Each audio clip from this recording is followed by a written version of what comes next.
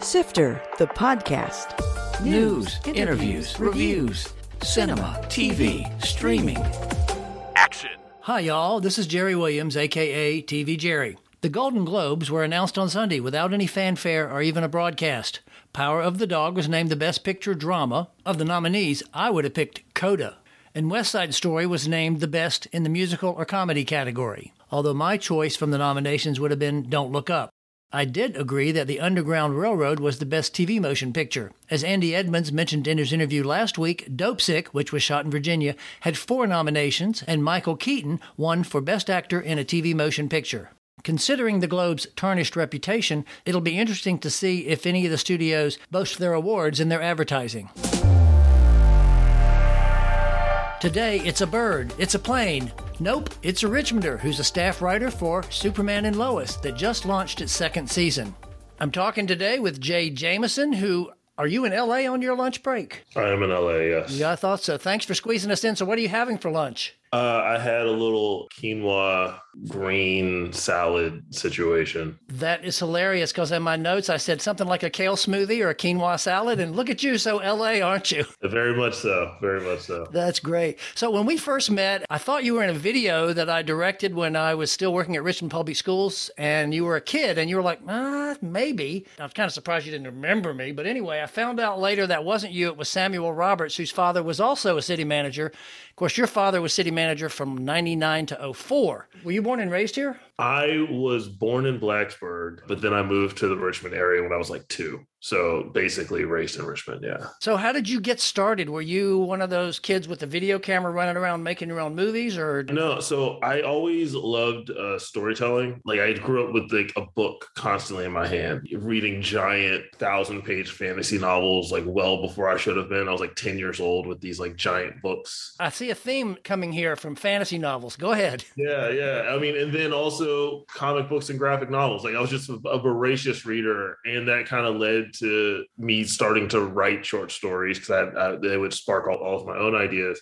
And so for a long time, I thought I was going to be a novelist. That was kind of more of the realm that I thought, because I didn't know filmmaking and television writing was a path that I could go down until I was in high school. And I went to film camp at New Millennium Studios out in Petersburg. That was, put on by Tim and Daphne Reed. Marty Jones, who was the general manager of the studio at the time, lived in my neighborhood and was like a family friend and was like, hey, you should go to this film camp. It'll be fun. I was like, oh, sure. Like it was like a summer thing.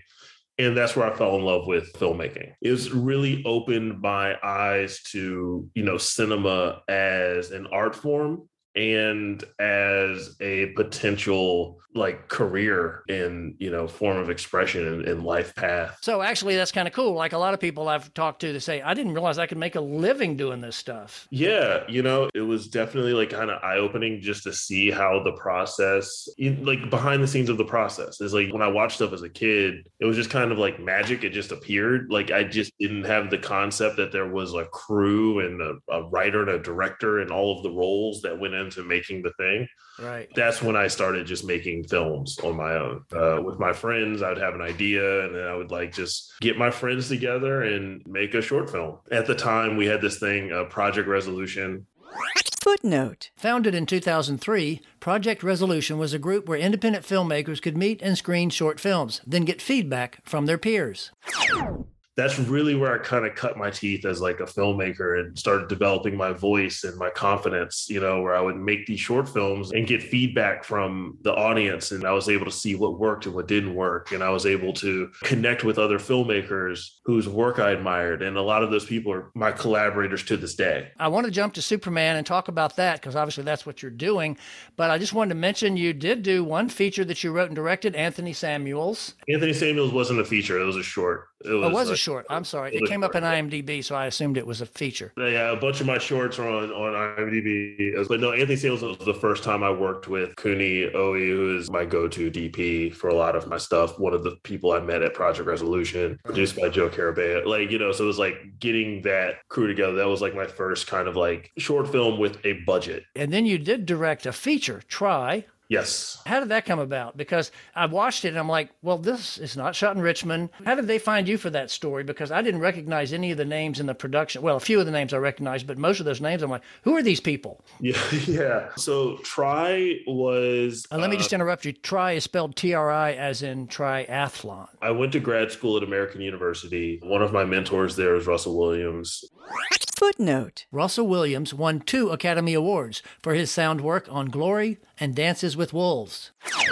And Russell reached out to me and said, hey, where in the world are you? I had just finished working on season 2 of Turn. Footnote. Back already, Turn, Washington Spies, which is the full title, was a series about the American Revolution. It was shot in Virginia from 2014 to 2017 and ran for 4 seasons on AMC. There's a producer in Northern Virginia who's looking for a director. He has a film, they have a script, they have financing, and I'd like to submit your work. He responded to it. His name's Ted Adams. He wanted to make this movie about triathlons. He himself is a triathlete. And you could totally relate to all that, right? Not in the least bit. Not in the least bit. It was one of those things where it's like when I interviewed with him, I was like, look, I've never done a triathlon. I've never even been to a triathlon, but I totally understand and respond to the story. When he hired me, the first thing I did was I drove down to like Hampton, Virginia. They had a triathlon that weekend. So I just drove down to kind of be there and observe it. And it was one of those things where it's just, you feel the positivity and the energy of that community immediately. And that was the thing that kind of really grabbed me and drew me into the project. It was one of those things. We made a film that is an inspirational sports drama. It found its audience and we're very proud of it. Yeah. And for people who want to still see it, it is actually, you can Google it. It comes up on several different, I rented it off of Amazon, but it's all over the place to rent. So how did you get to Superman? After Try, I'd made the independent film and I started leaning towards wanting to do television. So I found myself watching more and more television. As the television wave exploded and I saw the type of storytelling you could do in that medium, as someone who grew up reading 1,000-page novels, there's something I really enjoy about long form storytelling, being able to tell a longer story that gets deeper into character work and has longer character arcs, and you can kind of go on tangents and do things in television that you can't do, Right. in features. And there's also, with television writing, it's one of the closest jobs to like a 9-to-5 in the industry where you're still creative. Before I did Try, I had been connected with a writer, producer who at the time was on Vampire Diaries and named James Stottero. And we just kind of talked and hit it off. And he was like, hey, if you ever have any questions or if you ever, want me to read something, just reach back out. I would love to, stay in touch. And so then after I made the feature, I sent him the trailer and I was like, hey, I made this film. He was like, first of all, he's, talked to a lot of people who are like graduating from school or like a friend of a friend who wants to get in the industry or whatever. And no one had reached back out to him before. Wow. And so then we just started talking and I started sending him some of my writing. And he responded to it and started kind of passing it around some of his friends that he's worked with and saying like, hey, I really like this guy. Like, I think you should maybe consider, staffing him or meeting with him. This is the part where I got a little bit strategic. My sample that I was using was a pilot called RVA, and it was, about Richmond, Virginia, specifically young Black millennials growing up in Richmond, a dramedy, because James worked on Vampire Diaries and had an overall at Warner Brothers, which does a lot of genre stuff. It was like one of those things where I realized I needed a genre sample. I'd had this idea kicking around in the back of my head for a while, which was a script about a reimagining of the Superman mythos through the lens of the civil rights movement. I had a meeting at this coffee shop called Bricks and Scones. It was a morning coffee meeting. But afterwards, I was like, I need another sample. After the meeting, I went into a little cubby at that coffee shop and I just started writing this pilot that was in the back of my head. Like everybody else in the coffee shop, working on their screenplays. It's so funny because, when I would write in the coffee shops in Richmond, which was over 7 or 8 years, I would come across like 20 times there'd be someone else writing a screenplay. There'd be people working on other creative endeavors. Richmond's a very creative town. I love that about it. But like in terms of specifically screenplays, it was like maybe 20 people. And most of the time I knew who they were. When I would go to Bricks and Scones, it's like literally everyone there. It took Right. for me to come across 20 people working on their screenplays. But yeah, so I knocked out this pilot in like 2 weeks. It made its way to Todd Helbing, who's the showrunner, creator of Superman and Lois. And I wrote it before I'd even knew the show would be a thing. It was one of those things where I just wrote this script because it was the thing that I wanted to write and the thing I was most passionate about at that moment. Some of the advice I give to young writers is to write the thing that most excites you, that most kind of displays your voice, the thing that you would want to see on television that doesn't exist yet. So Todd read the script. We had one phone interview, hit it off, and then I was hired February 2020 to start on the first season of Superman and Lois. Speaking of that, it actually premiered February 2021 on the CW and TNT. You were on the writing staff, but I know that episode number 7, Man of Steel, was your episode, which was kind of cool. How did it feel to see your name on the screen there by itself when that came up for the first time? It was very surreal. Also, just working on Superman, to be in the legacy of this character and to be contributing to said legacy. And it's one of those things where every now and then it just hits me and I'm just floored, just like the day I got the call that I was hired. Now, I know you also co-wrote number 13, Failsafe, and I have to just ask you, nobody really knows where Smallville is. It's in some generic place, but they ordered chicken and waffles at the diner. Was that your suggestion, being a Southerner? That absolutely was. I thought as much. that was me. I love some chicken and waffles. I was craving chicken. I wrote 13 having just gotten my second shot of the vaccine. So I was like laid out, like I was going through it, and I just really wanted some chicken and waffles. Just jonesing for. So I was like, do they sell them in LA? They must be somewhere out there. Oh yeah, we got Roscoe's out here. We've got like some famous chicken and waffles in LA. Some of the Well, now I've watched the first season, and the one thing that was surprised me watching this is it's a big show. I thought it's TV. Okay, well it'll be, but I mean they're big. Superman gets in some big situations, and there's just like seeing a movie, except you see 13 or 14 of them.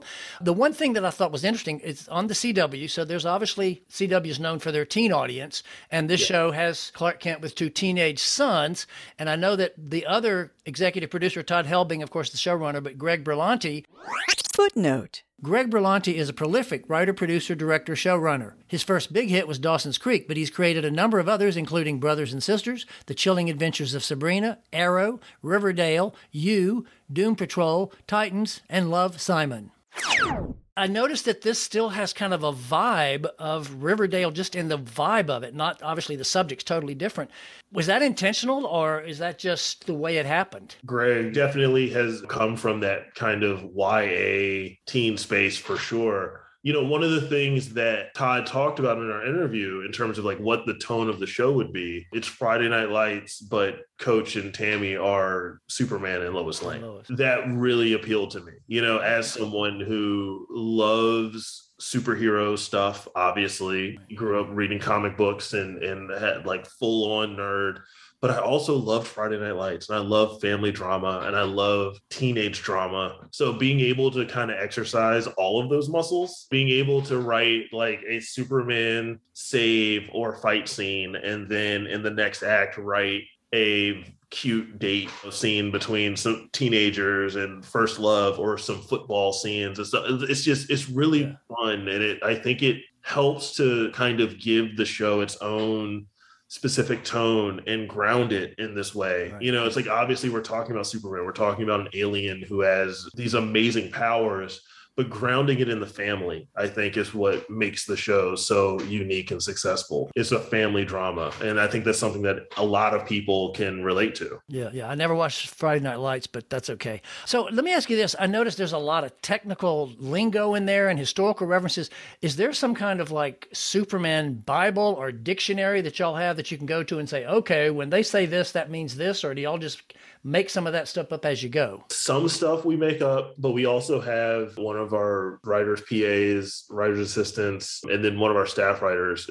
We have some Superman encyclopedias in the room. You mean human encyclopedias? Human encyclopedias, right, yes. Right. Like Superman experts who are steeped in lore. If we have a question about something, or if we're like, hey, like for our story point, we need a character or an object that kind of would relate to this, or kind of they could pull up issues for us, and like generally off the top of their head. So, we'll start talking about something, and then in the middle of the pitch, they'll have linked a reference to something that we're talking about. It's been great having them there, but we also have on my iPad, they've like uploaded all of DC comics. So this, like, I could just go and like read and get inspiration or look stuff up or what have you. So you mentioned writer's room, and I know it's obviously Zoom. You're still doing Zoom, I'm assuming, or are y'all back in an actual room? We're still doing Zoom. We started season 1. We had like 3 weeks before the first lockdown with COVID. Right. And then we went to like a Zoom room. And then at the start of season 2 was right in that window, post-vaccine, pre-Delta, right, where we went back. I remember it well. The memories. Man, the golden age. Yeah, really. And we were back in the room for a couple of weeks before we went back to Zoom again. Tell me about the whole process of writing. I mean, if you're in the writer's room, you're contributing, but then there are certain episodes where you actually were the writer. How does that work in terms of how collaborative is the whole thing, and how does that work? So the process is very collaborative. Like Todd will come in with kind of some very big, broad ideas of where he wants the season to go, themes, characters we might be using, like just very broad strokes. And we'll do a couple of weeks what we call blue skying, which is just kind of talking about it would be cool if this character did something like this, or if we had an episode that dealt with something like that. We would just kind of write all those things down and kind of come to a couple of tent poles of like, okay, we want this thing to happen. This is our big bad. This is our other big bad. This is our other big bad. Like, however we play it out.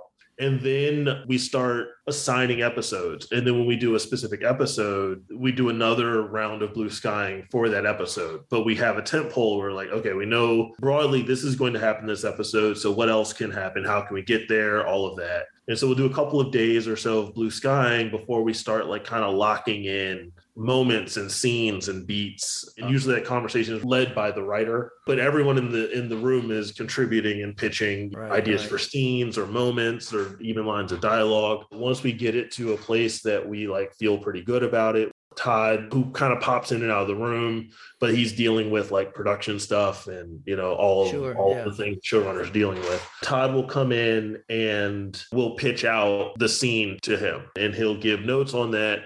And then that writer will go off and do a story area, which is like a 4 or 5, sometimes 6 or 7 page document that just kind of lays out in like prose form, like what the episode's about, what's the theme, what are the A story, B story, C story, how do they interweave, kind of broken out usually by character. So it's like, here is Clark and Lois's story, here is Jordan and John's story. Speaking of that, characters, episode 7 introduced J.H. Jones, who is a black character. Were you assigned that because you're black, or was that just a random thing that happened? I mean, I wouldn't say I was assigned it because I was black, but more it was a character that I, really sparked to. You can kind of tell if a writer would be into the type of story that is being told, or if they're like sparking up a lot, like in the blue skying of the season. If there's a writer who's like always pitching stuff for a particular character, generally they will be assigned that episode. And so from early on, the idea of creating John Henry Irons.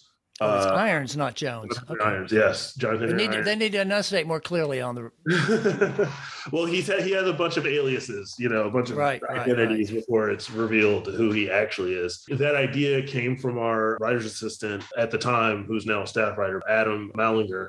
But it was one of those things where it's like, I was also kind of trending towards pitching who his reveal would be. When he kind of pitched that, I was like, yes, that has to be what it is. And then I had a bunch of pitches for it, especially like his backstory and his origin, like a lot of I just had a bunch of ideas for it. Was he originally black, or was that something y'all added? Yeah, no, he was always going to be a black character. So that was like the space where I kind of was like, all right, go for it. Yeah, and Todd gave me that episode. I was very excited about it because Steel is one of my favorite characters from the comics and just in general. It was an exciting opportunity to kind of introduce him to, this universe. And obviously I won't give anything away, but pretty sure he'll be back on season 2. Speaking of which, where are you in that process now? We're midway through writing the season. We've filmed a couple of episodes. I guess you can't tell us anything about it, can you? I can't. It's going to be exciting. That's all I can say. Well, they left it with a cliffhanger at the end of season 1. I am very excited personally, both as a writer on the show, but also just as a fan of Superman. Do you ever get to get on set? I know they shoot in Canada or something, but do y'all ever get to go to the shoot and see what's going on? Yeah, we shoot in Vancouver. Last year, Todd went up, and then Christy, one of the other EPs went up. They were still trying to work out all of the COVID protocols and all of that. Right, yeah. This year, the writers have been going up to produce their episodes. Do you know if you have an episode yet assigned exclusively to you or co-written? I've co-written 2, and my writing partner went up for the first one, and then I think I will be going up for this next one. You mentioned you're a big Superman fan. Have you seen the new Spider-Man, or are you even allowed to go outside the DC universe? No, I have seen the new Spider-Man. What'd you think? Don't give anything away. No spoilers. I loved it. It was one of my favorite movies of the year. I thought it was one of my favorite superhero movies ever. I thought it was extremely well done. It was emotional. It was very smart. And some great surprises.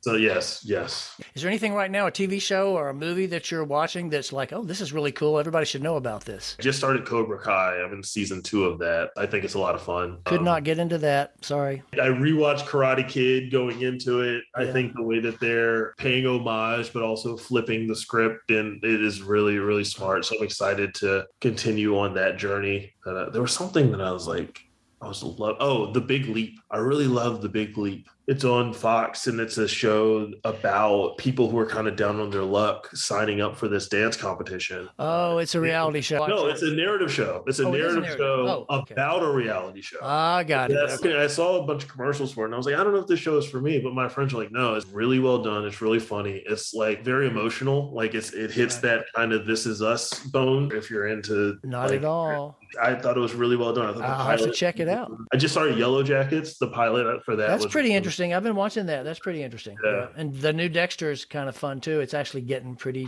dark again. I haven't watched that one yet, but I probably will. I think the last thing you actually wrote and directed was the short Slave Cry, which I got to see here, which was great. It was kind of fun and serious at the same time. Made a great statement.